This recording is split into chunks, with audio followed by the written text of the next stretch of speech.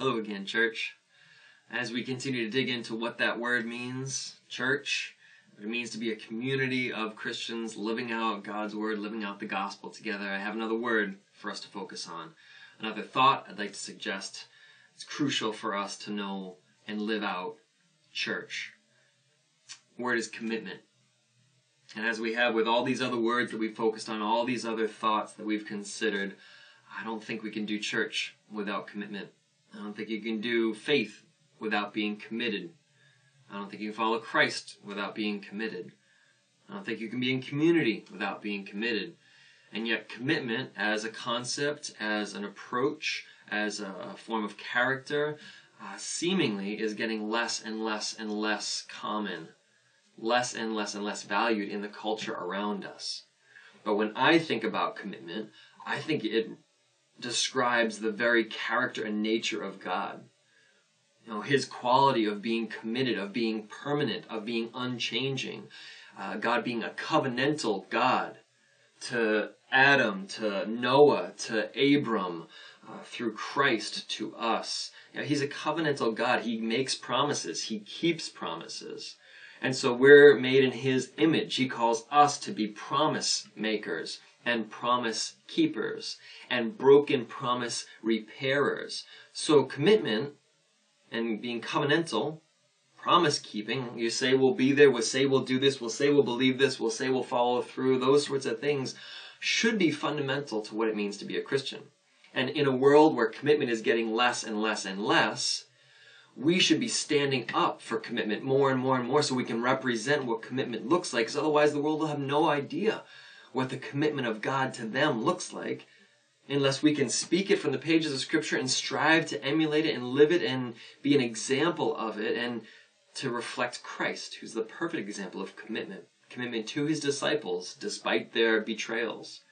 Commitment to a world that persecuted and rejected him.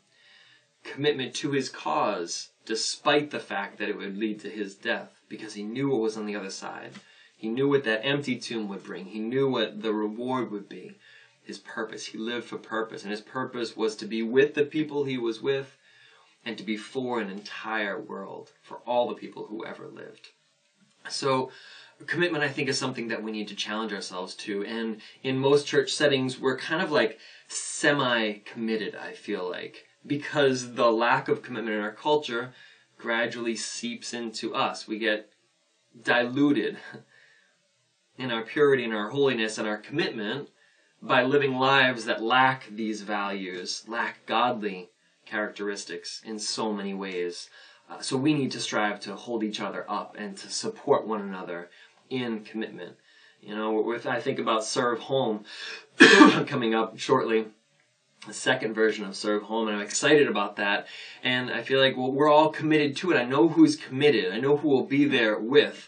All those 80, 90 people that have put their name on the dotted line, and all of us, myself included, put money down to say, I'm committed to this cause.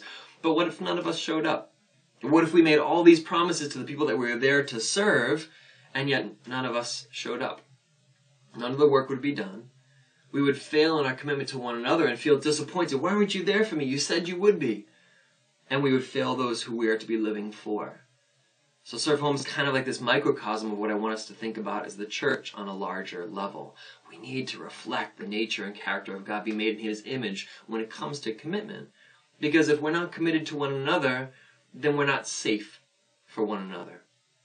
I tell you something and I hope that it will be followed through on. Here's my birthday, but we're not committed and we just drop the ball. I tell you something or commit to you something, I'll be at your house on a certain day, and then we just don't go. Little bits of trust are eroded. Little bits of our character take a hit each time that we fail in commitment. And yet God never fails. He's steadfast. He's long-suffering.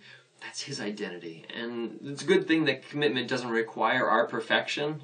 Commitment can be renewed. Renewal of the covenant. That's what reconciliation is. So this doesn't mean we need to be perfect, but it means it needs to be our goal, our striving. You know, I was at a wedding recently, and I loved the promises that were made to one another, to each other. A bride to a groom and a groom to a bride. I promise that I'll be there. They're making commitments. those commitments need to be kept. And in any way that they're broken or in any way that they're failed, because we will fail one another, that's when we renew the covenant. That's when we confess, we repent, we reconcile, we renew and restore the covenant. So commitment is always our goal, despite our ups and downs along the way. I think sometimes we approach commitment to a church, commitment to a community of believers in the way that some people approach a relationship leading up to marriage. Sometimes instead of getting married, we'll just settle for living together with someone. So we're like somewhat committed. Yeah, I'm with you for now, but maybe not forever. I'm with you as long as it's good or as long as it's convenient, but if it's not, I don't want to commit to anything yet. We can't live that way as believers with God. God, I'll live with you and kind of figure out if you give me what I want, if you make me happy. No, God, I commit. And even if my life is difficult and I struggle and I'm persecuted, I love you to the end. It's that kind of commitment that opens up and unlocks new doors of possibility in relationship and of fruitfulness and of opportunity. If those commitments aren't made, we reserve ourselves, we hold back, we don't fully give, we don't fully receive, we aren't fully known, we don't fully know. Those things can only come to fullness and be fully experienced in a full commitment. So I loved hearing vows given and exchanged at the wedding, and I thought about us, and I thought about church, and I thought about commitment, I thought about God's character, and I thought specifically about how Jesus called his disciples to be so committed. Whoever doesn't leave father and mother and, leave behind your jobs, leave everything, and just follow me, be a wholehearted disciple, not worthy of me. Full commitment. Love the Lord your God with all your heart, your soul, mind, your strength, and love your neighbor as yourself. Commitment. And if we're committed a little bit, but then we fail, we've lost our commitment, it lacks substance. If and when that happens, we need to get right back to our knees, back to God and say, I'm committed, I recommit. Commitment is still your character, it's still how I'm supposed to be made in your image. So as those thoughts led me forward in thinking about commitment, I was thinking, if I asked many people, what are you committed to in your church? I think it might reveal kind of our false perceptions of church. Someone might say, I'm committed to being a Sunday school teacher in our church. I'm committed to New Hope Christian Chapel, the name of our church. Someone say, I'm committed to giving to our church. I tithe or I give sacrificially. Someone might say, I'm committed to the building project at our church. I've signed a pledge. My name is on the dotted line. I've committed to an outreach project. I've committed to this small group. I've committed to this music ministry that I'm a part of. Whatever it may be. What are you committed to? And in my mind, Jesus approached commitment from a different angle. I think it would be wise for us to do it the same way. He was committed to people, not programs. So say, for example, in our church now, if you say, I'm committed to the music ministry, that's one of my commitments. I would say, well, let's step back from that. In our current definition of church, in my mind, that means that you have said, I'm committed to Devin and to Michaela and to Hope and to Andy and to Shane and to Joe and to Dave and to Danny and to the people. You're committed to those people. If you fail in that commitment, we let people down, we drop the ball. It's not just a generic music ministry, it's people. And it's people that we would need to fix things with. If you say, I'm committed to the Freedom in Christ ministry, it's like, no, you're committed to Elia Maycumber and to Sally Clark and to those who are in that ministry. The people are who we're committed to. But if we follow that train of thought, I think there's two different levels of commitment to people. Who are you committed to? I think that comes in two categories. It's who you're committed to be with, who you're with, and who you're committed to be for, who you're for. So if I say, who are you committed with? Who are you with? That will help you know who your community is. That will help you know who you've made your promises to. Who are you with? Name the names. Jesus had his 12. He had his 3. He had his 70. Who are your people? Name them. And don't name it with a title or a program or a church name. Name the people. That's who you're with. That's who you're committed to. But if we stop right there, it becomes a self-serving. This is my club. These are my people. These are who I'm with. Yeah, but Jesus never just called his disciples to be just with him. He always called them to be with him and for others. Their community always had a purpose, and the purpose was never just self-serving. The purpose was always self-sacrificing, serving others. Love God and love your neighbor. It's who are you with? Are you with God? Are you with Christ? And who are you for? The two levels of commitment. And so if you say, this is who I'm with, okay, and who are you for? And if we can't define those two things clearly, we'll fail to know if we ever fully succeed in what we're trying to do to live out this Christian faith. If it was just to be with God, I've said so many times, I can't help saying it again. When the minute we believe in Him, we would just be taken to heaven, because the only purpose would be to be with Him. But it's not just to be with Him, it's to be with Him and for others. So our purpose together is to be with Christ, with the Holy Spirit, with God, serving others, for. Who are you committed to be with? It's a commitment. Promise it. Keep it. Resurrect it and restore it when needed. And who are you committed to be for? Promise them. Be for them.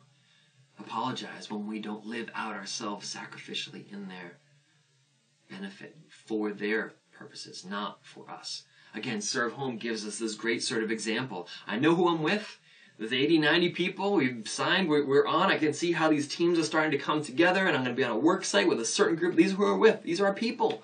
And it's this length of time so we've committed. But the homeowners, the sites that we'll be at, the people we're getting to love and to care and to serve, we've told them that we'll be there from this day to this day, and that we'll get these things done, and that we'll raise and give this money. We don't want to let them down. But because I know who I'm with, I know I'm for, it's crystal clear what my mission is. And so I think church becomes crystal clear when we define and when we seek, we strive to know who we're with and who we're for. So, with all that preface, I would just like to see how Jesus himself did it.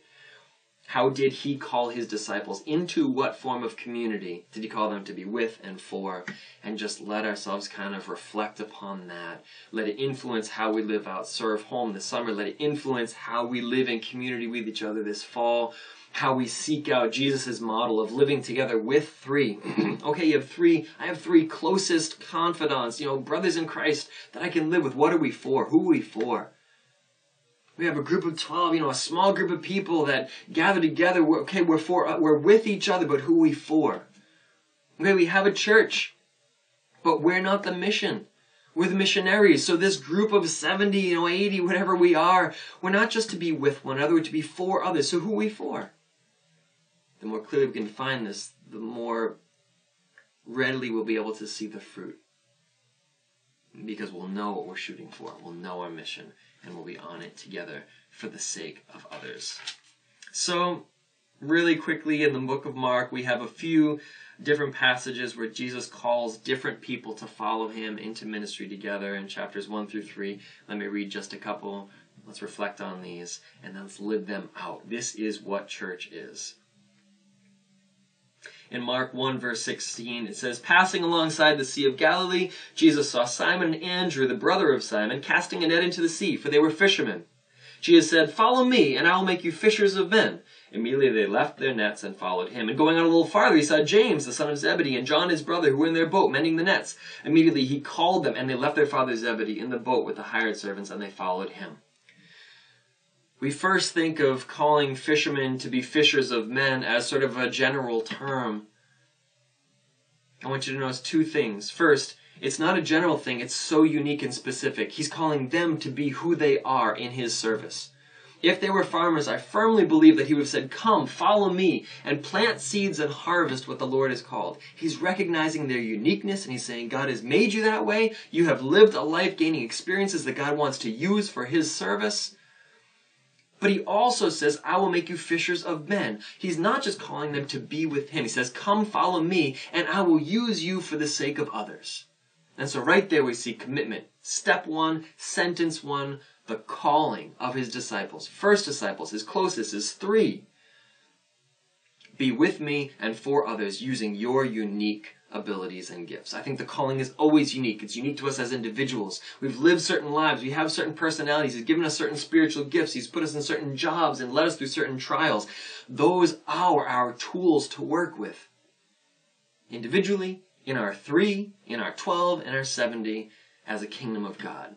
It's very unique. Christ's call is always unique to us. It's a call to come with him, follow me, come after me is another way to define that, translate that, and I'll make you fishers of men. This is who we're going to be with, and that's who we're going to be for. And so they did. And immediately they're going into service with him. Immediately they see him doing miracles. Immediately they hear him teaching. Immediately they're with him. Let's move over to Mark chapter 2, another calling. Jesus went out again. This is verse 13 of Mark 2. He went out again beside the sea, and all the crowd was coming to him, and he was teaching them. And as he passed by, he saw Levi, the son of Alphaeus, sitting at the tax booth, and he said to him, "Follow me." And he rose and followed him. All right, so this calling is a little bit simpler in phrasing. We could think, oh, he's just calling him to be with him. There's no for. No, there is, because immediately that day, look what they're doing together. It says, and as he reclined at table in his house, Levi's house, many tax collectors and sinners were reclining with Jesus and his disciples, for there were many who followed him. And the scribes of the Pharisees, when they saw that he was eating with sinners and tax collectors, said to his disciples, "Why does he eat with tax collectors and sinners?" And when Jesus heard it, he said to them, "Those who are well have no need of a physician, but those who are sick. I have come not to call the righteous, but sinners." So what he said to Levi was, come follow me, and we're going to have a party at your house tonight, and I want you to invite all of your people, your tax collector friends, who you are in your world, your unique set of relationships. You know, you have been a wealthy socialite, extorting money unfairly. You are committing yourself to me. I want you to use your wealth and social influence to help those people see that they are broken and that they need a Savior. And they have been rejected by the religious establishment, but I'm here for them. And I want them to know God loves them. I want them to be with me and for others. So Levi, be who you are. He doesn't say, Levi, become a fisherman. He says, Levi, be a wealthy, socially connected, influential person. Let's have a meal at your house. Invite your people. You know, if we're a salesman in our field, God's saying, use your ability to communicate to any sort of a person in any sort of situation and explain to them the value and merit of something that they've never heard of. Apply that to the gospel. Show them how much God loves them. And speak persuasively and winsomely, knowing that this is the only one true thing that matters, the only thing worth being a salesperson for.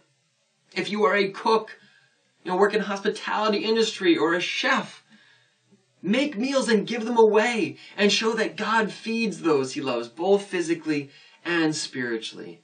And that Jesus has food for our souls in the same way that God provides our daily bread. Just use who we are.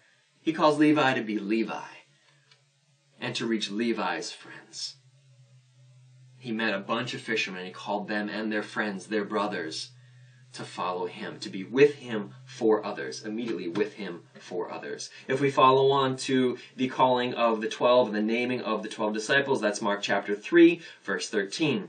Jesus went up on the mountain and called to him those whom he desired, and they came to him, and he appointed 12. So this isn't just those who are following. These are naming, he's appointing, he's giving specific mission. He appointed 12 who he named apostles, which means sent ones. Not just come and be with, but I'm sending you specifically out. So that they might be with him and he might send them out to preach. How specific is that? He named the 12 so that they might be with him and that he might send them out to preach and to have authority to cast out demons. You're with me and you're going out. That's the definition of church. And it's got to be committed. Not with Jesus one day and apart from him the next day. Not for people one day and for ourselves the next day. Always with Jesus and always for others. And so he appointed the 12s and names them. And in verse 20 it says that he went home and the crowd gathered again. So he's setting aside these in a special ceremony, anointing them, appointing them, sending them, telling them, you're committed and I'm committing to you. You need to be committed to me and to those you are around.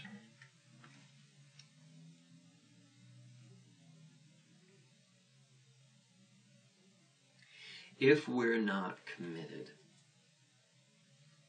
church becomes a lot of talk and very little follow through. What kind of Christian community are we going to be? Will we commit? And when we lack that commitment, will we confess it? See it as a sin against one another and re-bind ourselves to each other for who we're with and to the people who we are for. Will we kind of straddle the fence between the world and the church, between God and our flesh? Will we want to have kind of our Christian relationship be, like friends with benefits, be living together but not married? What kind of results and what kind of fruit do we expect to see from telling God, I'll give you part of my time, part of my heart? From telling our church, our small group, our 3, I'll give you part of my friendship, part of my commitment, but when you really need me, I'm not sure that you can count on me. And at some point, I'm anticipating I'm probably going to need to bail on you. So I'm not willing to commit up front. There is no faith, there's no salvation without commitment. And I think if we're to reflect God's character, his steadfast character, the church needs to reflect commitment. We need to be committed to our neighborhoods in a way that when we don't love them and provide for them, we apologize. Christians need to be committed to a lost world in such a way that when we see social injustices, we apologize for not having been better advocates and fighting harder to prevent those things from happening, or fighting harder today from stopping them. When we tell each other, I'll be there for you within the corporate church, the 70, the larger group, and then we're not there, the no calls, the no shows, we need to apologize that we weren't as committed as we needed to be. When we signed a membership agreement, a covenant as a part of a church, and we break those things that we've committed to, we need to apologize to one another. When we don't pray for one another, like we said we were going to, we should apologize for breaking that promise. Let's not look at these commitments as too hard and never make them. Let's look at them as the only things that matter, and boldly and gladly jump into those commitments. And when we drop the ball, restore, renew, revive, reconcile, and thrive. And when Peter denied Jesus 3 times, Jesus didn't give up on him, on community with him. He just asked him 3 times after he rose again, Peter, do you believe in me? Do you love me? And 3 times Peter got a chance to restore the 3 times that he had denied Christ. And when Peter says, Lord, you know I love you, what did Jesus say? Then feed my sheep. Be committed to who we're with. And Jesus says being with me means being for the people that I love. And I've had so many times myself as a pastor where people will come to me and say, what can I do to help out in the church? Do you need help in the office or help cleaning or all these sorts of things? And I kind of think to myself, I appreciate that investment, but we don't need help typing or printing or cleaning. We need help caring for people's souls. I see a church of 70, 80 people here that I can't care for by myself. You want to help me feed Jesus' sheep? I see a community and communities around us with so many people lost. Like, I can't save them all on my own. If you want to help me, if you want to help our church, bring people to know Jesus. And then connect them here to us so that we can love them and teach more and more about what God's Word says. Don't be committed to programs. Don't be committed to church titles or to ministries or to church names. Be committed to people the way Jesus was. Committed to who you're with. Committed to who you're for. If we do that, we will be a light in a dark world that doesn't understand very much about commitment anymore. Let's be the ones to help show them what it looks like in all its dirtiness and messiness and frailty, all of our weakness and all of God's strength, all of His commitment to us through it all of His grace. That's what the kingdom of God is supposed to look like. That's what Christian community is supposed to look like. That's what the church should look like.